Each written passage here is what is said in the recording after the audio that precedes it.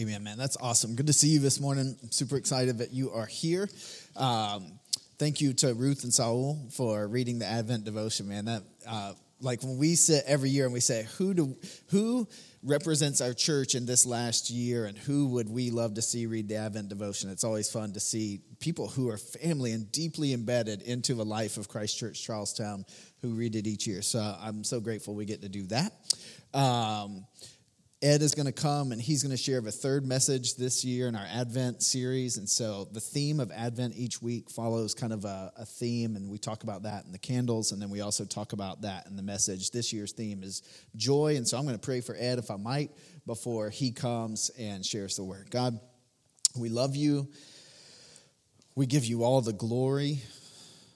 God, we give you all the weight of our worship. We come in here, and God, I can come in and my mind can be running 1,000 different directions. It can be running through who I'm excited to see, what you've been doing in my life this week. It can even run through just the things that kind of are distractions in my heart. God, we want to just give you the glory. We want to give you the weight of our worship. We want to thank you, God, for all that you do in us.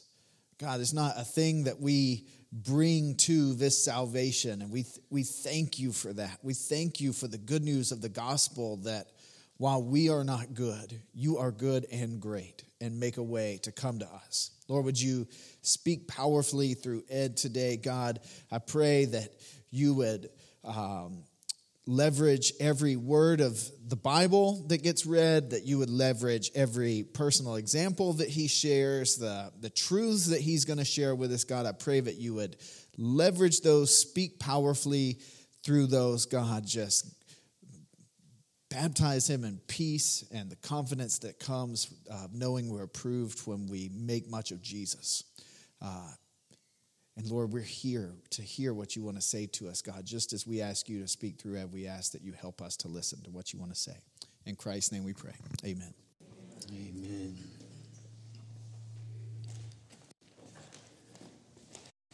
Thank you, good sir. Thank you. And good morning. What's up, and praise the Lord. It is always a pleasure for me to be in the house of the Lord, but being able to share this time with you makes it that much greater. And I know some of you think that's kind of cheesy, but it's true.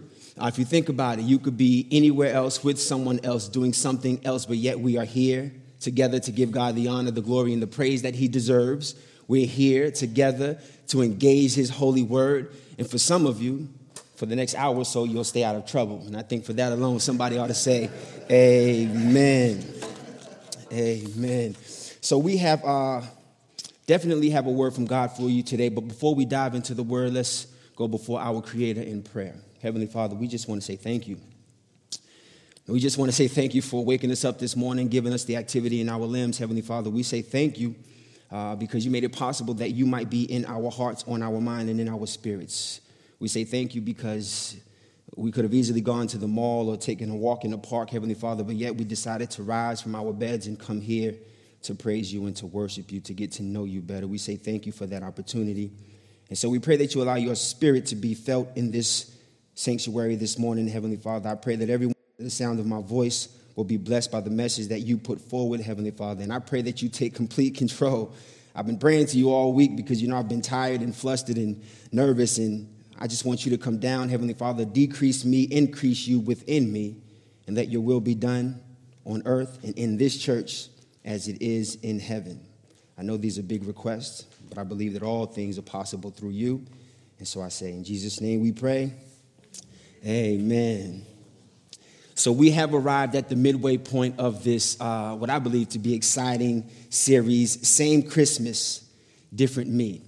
And so today we'll continue to build on this series where we've been able to look at the birth of Jesus from various perspectives. And we've been able to think about the differences that his birth has made in our lives. And so today we're going to pull the perspective of the wise men into this fold.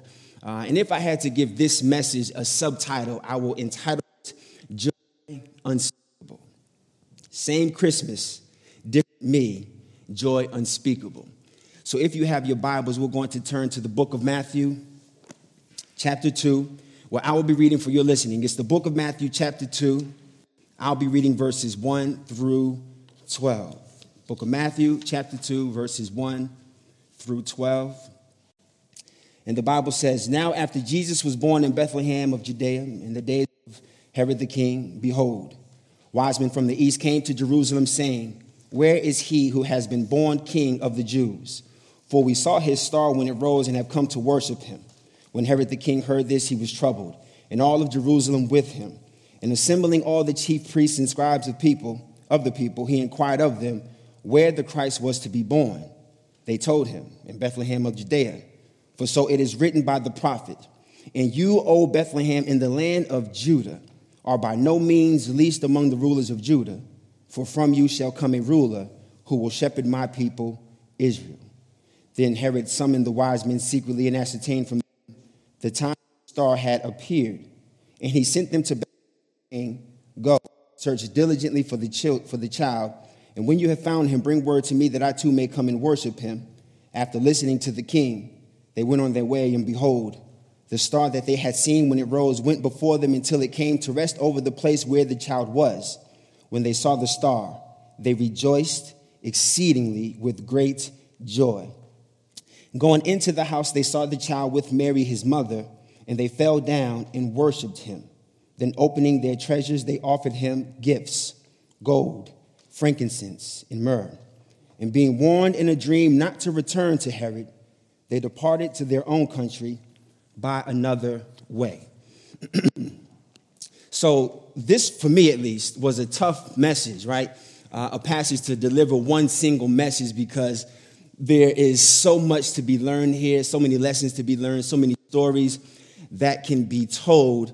And so I was thinking about how I am going to address a single message from this powerful, powerful passage. And so by the grace of God and by the guidance of the Holy Spirit, I am going to hone in on this idea of joy unspeakable.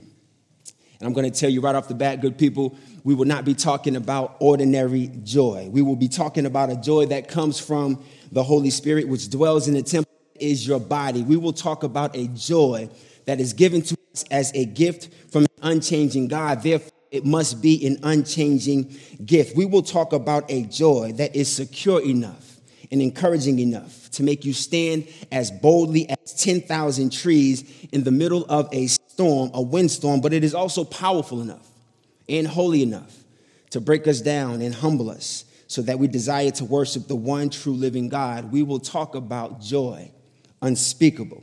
But first, we're going to talk about what went down in this scripture. Now, I can't name exactly when, but at some point in time, a star rose. Today, some of us call that the Star of Bethlehem. Others call it the Christmas star. In fact, some of you won't realize it until right now, but for years, your family put up a Christmas tree with all of the bells and whistles, right? You put all of the ornaments, the fake snow, the candy canes, so on and so forth. And most of us, at the end of all of that, at the top of that tree, we would place a star right at the top of that tree. You know, the star you had to plug in order for the light to come on and change different colors, you know. For some of you, that was your Star of Bethlehem, and you didn't even know that until right now. And if you know what I'm talking about, everybody say amen. Amen. At some point in time, around the birth of Jesus, a star rose, and it revealed itself to a group of people, to a select few people. Now, I can't name exactly how many people saw that star, but I do know that a group of wise men in Jerusalem saw it. And the sight of that star inspired them to travel hundreds and hundreds of miles over the course of several weeks and then months. Some even said up to a year, simply to worship the baby that was said to be the King of the Jews.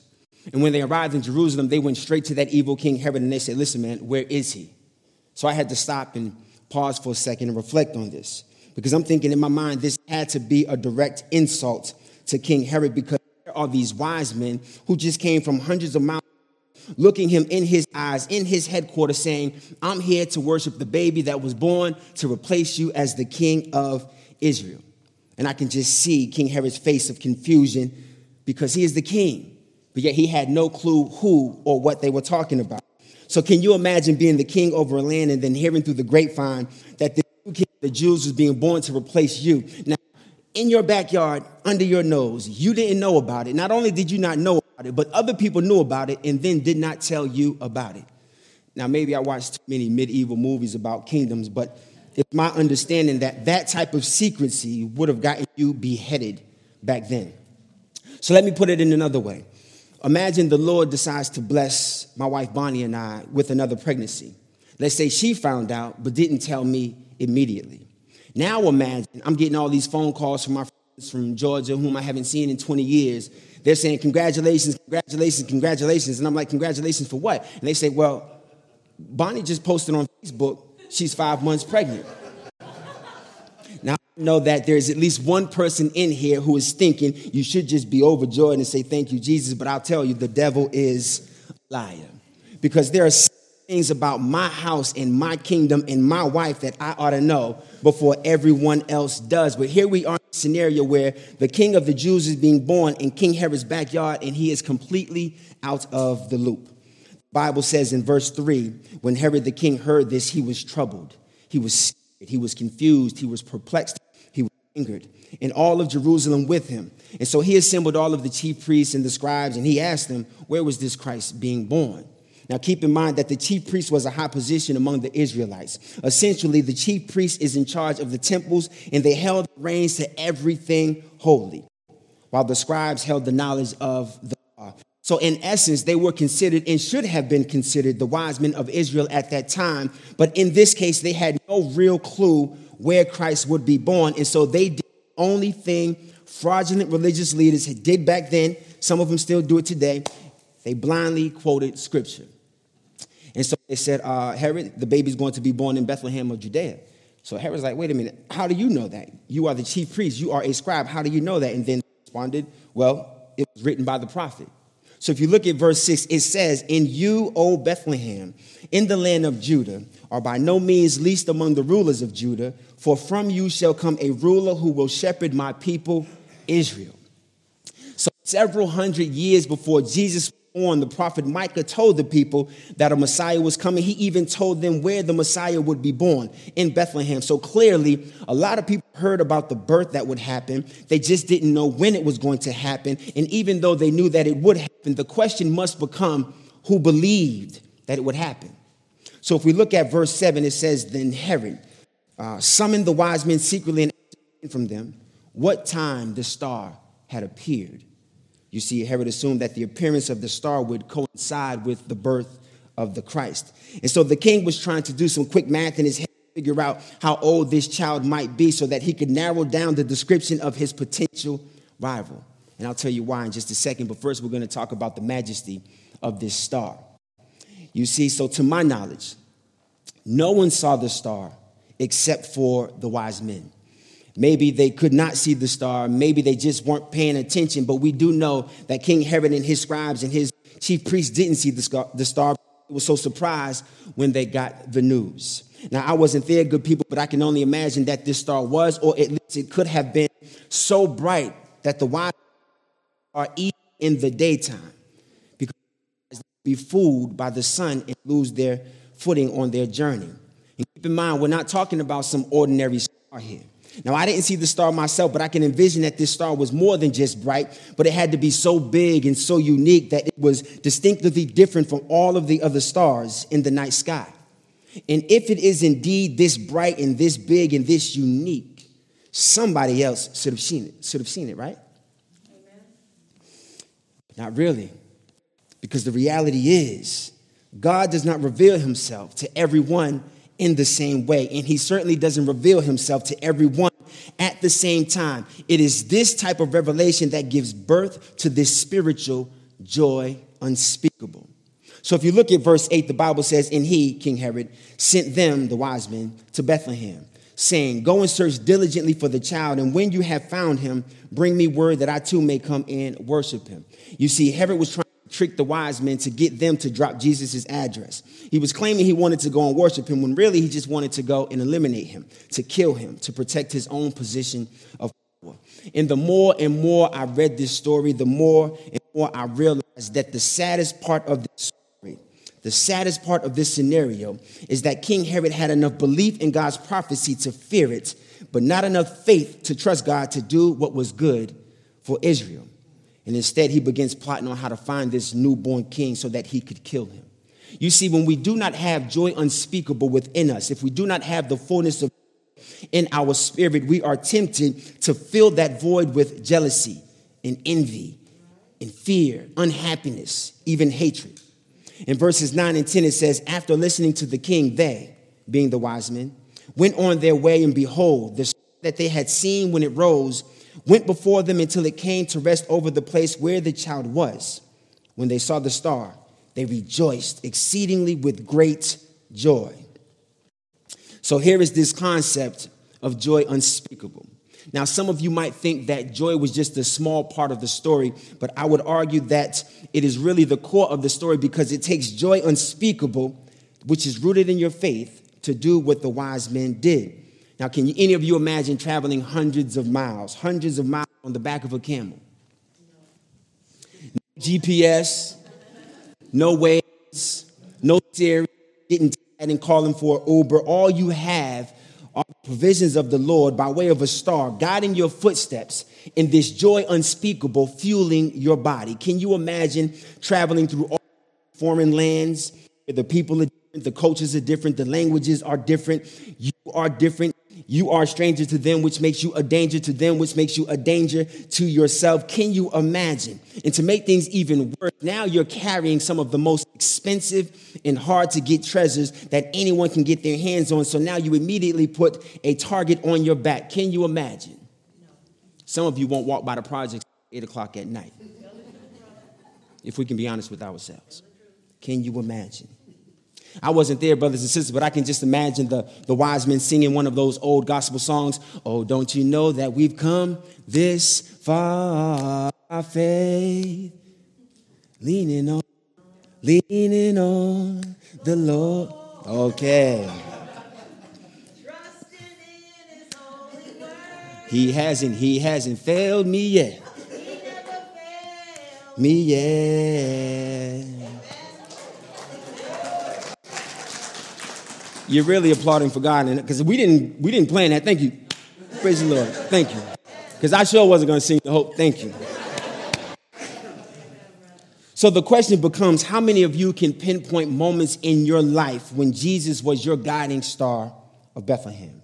How many of you can say wholeheartedly, he has not failed me yet? I can. And this is the moment when, if we were in the classroom, all the kids would be like, ooh, me, teacher, pick me. Because everyone in here, if you're being honest with yourselves, can talk about the fact that he has not failed you yet. So, true story, for several years, I prayed for 3 specific things in this specific order. I prayed for a wife, I prayed for a house, and I prayed for a son. Now, I know I'm not the most handsome brother today, but 15 years ago,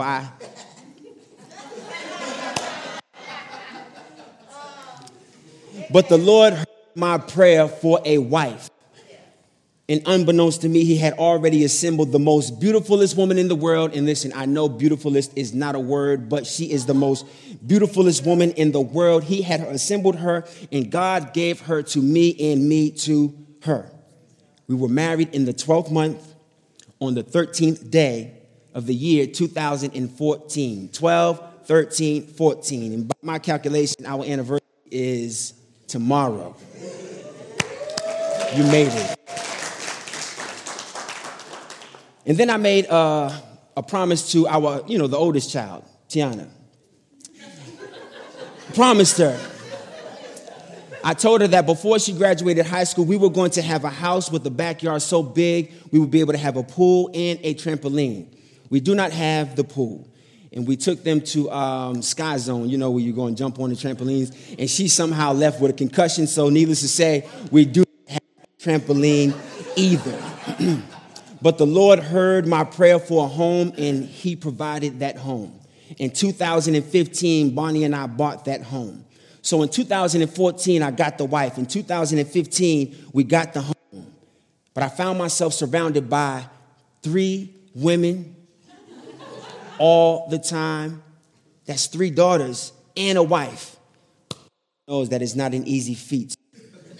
And then Bonnie started dropping these little seeds. It might be time for, and so I would really pray to the Lord, and I would say, listen, if you give us another child, I'm going to need a son. And that, midway through 2015, maybe end of 2015, Bonnie and I found ourselves at the hospital getting a 3D ultrasound. The 3Ds when you can see the face coming out at you. And after pushing that baby around for a few minutes, the nurse said, "You're going to have a son." So I jumped up immediately and I said, "Please check again and tell me that this is not a mistake." And she said, "Okay." And so she pushed that baby around for a little while longer. And she said, "Do you see that little thing right there? That's a boy." By the grace of God, we had a son on the way. And so I cried like a baby. Yes, I cried because I was excited for Bonnie and me. Yes, I cried because I would finally have a son. But the truth is, in that moment, I was overflowing with joy unspeakable. I literally couldn't speak in that moment. And I realized that we had gotten that far by faith, leaning on the Lord, trusting in his holy word. And we have so much proof that he has not failed us yet. Yes, I had my fair share of hardships. Yes, the marriage has seen its ups and downs. No, the bank accounts are not always overflowing with money. Yet I have joy unspeakable in the Lord Jesus and for all that he has done for us. In fact, if you meet anyone who has met me in the last 2 years, they can tell you have seen the work that the Lord is doing in my life and in my house. How can I not have joy unspeakable? And I have to remind you that we are not talking about ordinary joy. So if you look in the book of James, chapter 1, verses 2 and 3, you don't have to go there. I'll read it for you. James says, "Count it all joy, my brothers, when you meet trials of various kinds, for you know that testing of your faith produces steadfastness." In other words, he encourages us to think about some of our most difficult and challenging moments in life and see them as joyful things. Count it all joy, he says, because in those moments, those trials and tribulations, us to trust more. You see, James is not suggesting that we have to get rid of all other emotions because we have joy. He is telling us that they can be contemporaneous. Contemporaneous, that's a Pastor JD word. And it simply means coexist at the same time. You can have sorrow and have joy unspeakable. You can have a broken heart, still have joy unspeakable. You can experience a death in your family and still have joy unspeakable because the joy rebuilds after the death. The joy restores after the broken heart. And in that way, joy is based on circumstances happening around us. You can be in your deepest, darkest moment, and yet you can still have joy unspeakable. The Bible tells us that weeping may tarry for the night, but joy comes with the morning. In 2016, John Piper wrote this little passage here. He said, we can be said to have the fullness of joy in God if our joy in God is so full that it outweighs all other competing emotions. In other words, the joy in God can outweigh your affliction. Your joy in God can outweigh your poverty or your sickness. It can outweigh that divorce or that death in your family. And I have to remind you, we're not talking about ordinary joy here. In the book of John, 15, Jesus was speaking to the disciples when he used this analogy of the vine to explain the dynamics of being in a relationship with him. In verses 1 and 2, Jesus says, my Father is the vine dresser. Every branch in me that does not bear fruit, he takes away. Every branch that does bear fruit, he prunes, that it may bear more fruit. None of us have ever seen actual fruit just grow in midair.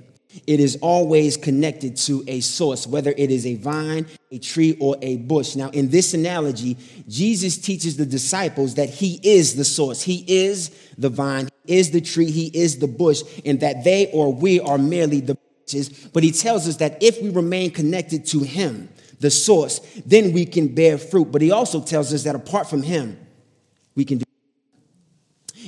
And he's not talking about apples and oranges and bananas and pears. So what is this fruit he is talking about? The Bible tells us that we have the fruit of the Spirit, which is love and peace and patience and kindness, goodness, faithfulness, gentleness, self-control, and joy.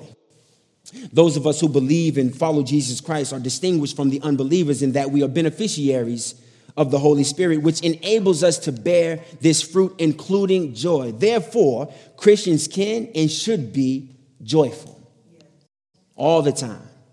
I know that's hard to envision, but even in your deepest, darkest moment, you can still have joy unspeakable. So if we stayed in John 15 for a moment, verses 10 and 11, the Bible says, if you keep my commandments, this is Jesus speaking, you'll abide in my love just as I have kept my Father's commandments and abide in his love. These things I have spoken to you, that my joy may be in you and that your joy may be full. Let me repeat that. That my joy may be in you and that your joy may be full. Jesus wants us to have the fullness of his joy, but it requires personal connection to him. So if you think about it this way, we are an empty glass. Jesus is the water of life. We cannot experience the water of life unless he decides to pour into our glass. Now, in the same way, this glass can be filled with lots of other liquids. We can fill it up with soda and water milk and juice and beer, wine, whatever. But we have to understand that these things may not be of Jesus. And so although your glass may appear to be full, it will feel empty because the substances are superficial. If you follow me, say amen. In verse 11, it says, these things I have spoken to you, that my joy may be in you, that your joy may be full. Jesus said to the disciples, my joy. He didn't say a joy or some joy or a joy concerning me, but he said my joy, because the joy that he was on earth and the joy that he has at the right hand of God the Father has been extended because he wants us to have it. But I have to remind you again, we are not talking about ordinary joy. And because we are not talking about ordinary joy, we cannot be talking about ordinary people. This young female rapper coined this phrase, regular smegular. Y'all know what I'm talking about. Yeah, y'all know what I'm talking about. Regular smegular. For my non-hip-hop affiliated folks in the room, considering someone to be regular smegular is equivalent to calling that person a Joe Schmo. So my point is, we cannot be a regular smegular person. We cannot be a Joe Schmo. We cannot be ordinary people spiritually and expect to experience extraordinary joy. Jesus was not ordinary. Mary was not ordinary. The wise men were not ordinary. And contrary to popular belief, Joseph was not ordinary either. Argue that he was lucky to be a part of this miraculous phenomenon, but there is no man in here right now would believe his wife if she came home and said, I am pregnant and the Holy Spirit is the Father. There is no man in here right now that could handle the public shame that Joseph had to go through when knowing that his wife was pregnant, but he had nothing to do with it. I don't think there is a man in here right now that can bear the burden of knowing that his child is coming into the world to be the Messiah of the universe. Listen, Jesus could not be, my son, I am too sinful. My shoes are too dirty. Can you imagine Brother Thompson, tell me, can you imagine being denied access to heaven by your own child? That's a different kind of hell right there. But the wise men understood the kind of joy that I am attempting to talk about. And so if we go back to Matthew chapter 2, starting in verse 11, it says, and going into the house, they saw the child with mother and fell down and worshiped him. Now, clearly the wise men had unwavering faith. First, they did this divine guidance of a star to navigate them across the world for hundreds of miles. They walked into a house. They saw a mother and a child. There is no record of inquiry. There is nowhere in the Bible that said a conversation was had. But by faith, they knew that that star had brought them to the place where they were supposed to be. They knew that Mary was the woman they were supposed to see. And they knew that the baby before their eyes was going to be the King of the Jews. And because of this faith-filled certainty, they fell down and they worshiped him. The Bible didn't say they reached out to hug him or kiss him or to high-five him. The Bible said they fell down to worship him. Their knees were in the dirt. Their faces were to the ground, giving this baby the same treatment that they would have given to a king or to a prince. Why? Because they knew that this baby was born to be the King of all kings, the Lord of all lords, and the Prince of our peace. The scripture tells us that they fell down to worship him. Now, Jesus wasn't the only one there, but the scripture says they fell down to worship him, not them. Many people, including me, have wondered why Joseph, the surrogate father, had not been mentioned in this part of the scripture. And admittedly, y'all, I took it kind of personally because I feel like the father's always being cut out of the picture. But then it dawned on me. Joseph may not have been mentioned, but the father was there. You see, because the Heavenly Father was definitely there, covering, keeping, protecting the son from the evil King Herod. And it has been written that Joseph was likely not there because the Heavenly Father did not want the wise men to mistake Joseph as the biological father. But the truth is, whether Mary was there or Joseph was there or not really doesn't matter, because the wise men traveled hundreds of miles to worship the King of the Jews. And that is exactly what they did. And the scripture tells us in verse 11, then opening the treasures, they offered him gifts, gold and frankincense and myrrh. Now it's common, especially in the East, when you're going to stand before royalty or when you're going to stand before someone that is important, you have to come bearing gifts. And so considering the fact that the wise men saw this baby boy right here as a King of Kings and Lord of Lords, it makes sense that they came with the most lavish gifts. And so they recognized his royalty in that moment. They recognized his kingship. Even in his infancy or his toddler stage, they could see the sovereignty was already there. So earlier I mentioned that we would be talking about the kind of joy that will humble us enough to make us want to worship the one true living King. And this is exactly what the wise men were experiencing. And by the way, the joy that I am speaking about cannot be mistaken for some simple sense of happiness.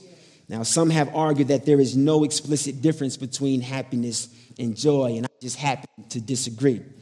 Some have said that they both involve emotions. Both are pleasurable feelings, and both are mentioned in Scripture in passages that equate the two. I happen to disagree. Opposition would say that there is no such distinction made in Scripture between the two words, or forcing a distinction between the two words is unnecessary, and I just happen to disagree. Indeed, the two terms are related, without a doubt. Indeed, the two terms are interconnected, but that does not make them interchangeable. I know some folks who that being rich and being wealthy are the same thing, but then we'll find folks who make a clear distinction. I know some folks think of the enemy and the adversary in the same way, but I can make a clear distinction. In fact, it has to be a distinction made between happiness and joy in order for you to understand in which realm you are operating in. And so the following points are the ones that the opposition loves to say us Christians will make. They will say that we will say happiness is a feeling, but joy is not. I would say happiness is about a feeling. And the Bible tells us that joy is about fullness, completion, wholesomeness. They will say that we will say happiness is fleeting, but joy is everlasting. I will say happiness is external, joy is internal. That is why we can be unhappy and still we can enjoy. In other words, happiness comes and goes based on the circumstances that happen in the world, while joy is consistent because it is rooted in faith. It is rooted in Christ, and it is of the fruit of the Spirit because of our relationship with Christ. And therefore, it is unmoving. Happiness doesn't have a home because it is connected to too many moving parts, but the joy resides in your spirit. They will say that we will say happiness depends on circumstances or people, but joy is a gift from God, and I will say, show me the lie. Yes. They will say that we will say happiness is worldly, but joy is divine. And to that I will say it is not about what we say or what we think, but the Lord said, these things I have spoken to you, that my joy may be in you. Amen. So that your joy may be full. Happiness comes from things in the world, but the Lord is not of the world. And so we must make a distinction between what is worldly and what is divine. Yes. The wise men understood this. That's why they so willingly traveled hundreds and hundreds of miles relentlessly. It wasn't to feed their inquisitive appetite, but it's because they had the joy of the Lord within them. Mary understood this despite her fear and uncertainty. And so she was able to respond to Gabriel, that angel, and said, behold, I am the servant of the Lord. Let it be to me according to your word. In other words, have your way. Do what you have to do. Joseph understood the difference, and that's why he was able to take the back seat on command. This is not to suggest that Joseph did not have a difficult time with the experience. Trust me, he did. In fact, he almost called off the wedding and sent Mary packing on her way. But the angel showed up. And he came to Joseph, and he told Joseph that he is a part of God's plan. He made that plan known to Joseph. He told him that he had a role in the plan, and his justice would be put to good use, caring not only for Mary, but also for the divine son that she bore. This is not ordinary joy here. Some of us still pray and ask God to pull us out of our storms and to pull us out of our most trying times. I hope that he does. But even if he doesn't, joy unspeakable gives us the faith, the courage, and the strength to say, Lord, even if you don't pull me out, help me to endure. That is joy unspeakable. It's more than temporary happiness. Joy is lasting. It's not based on this simple idea of an emotional reaction to our circumstances. It is an active choice of attitude.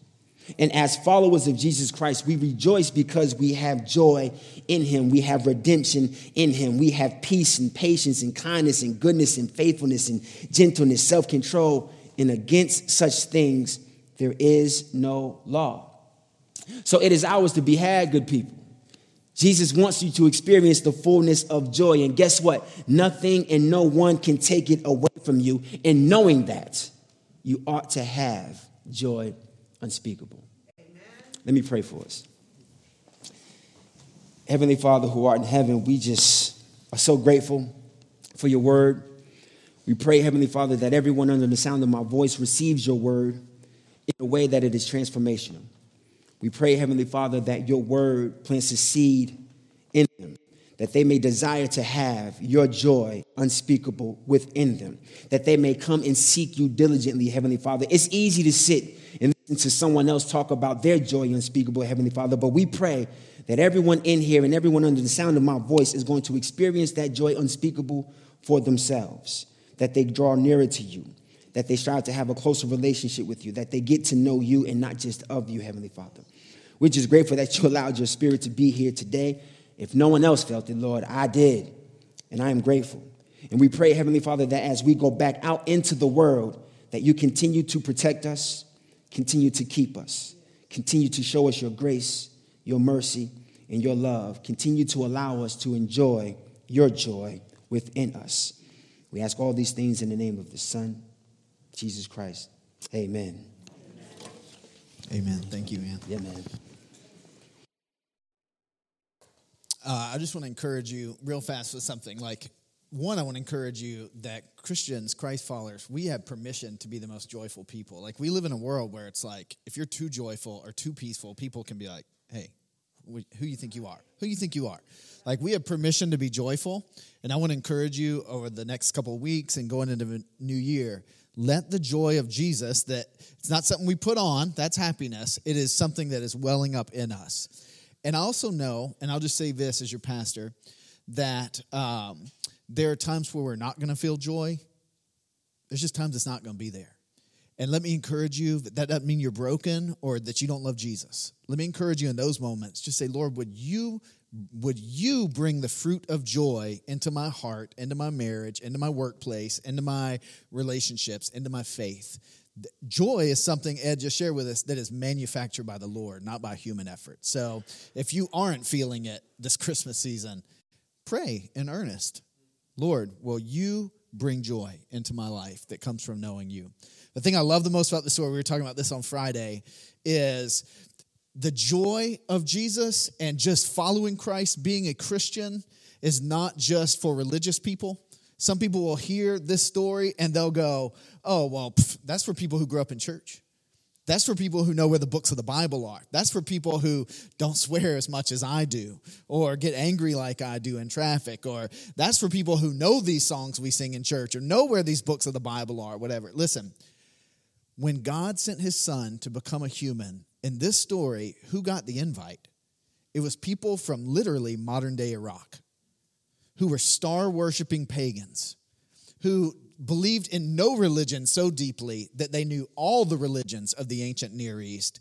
And when the Son of God was born, they were so decommitted from any one faith that they actually knew the Hebrew scriptures enough to know what that star was about. These guys didn't believe anything. If you feel far from God or you're praying for a family member who feels very far from God, understand, you cannot get further from God than the wise men were. The gospel is for everyone, insiders and outsiders. Jesus came for everyone, and we celebrate, remember that.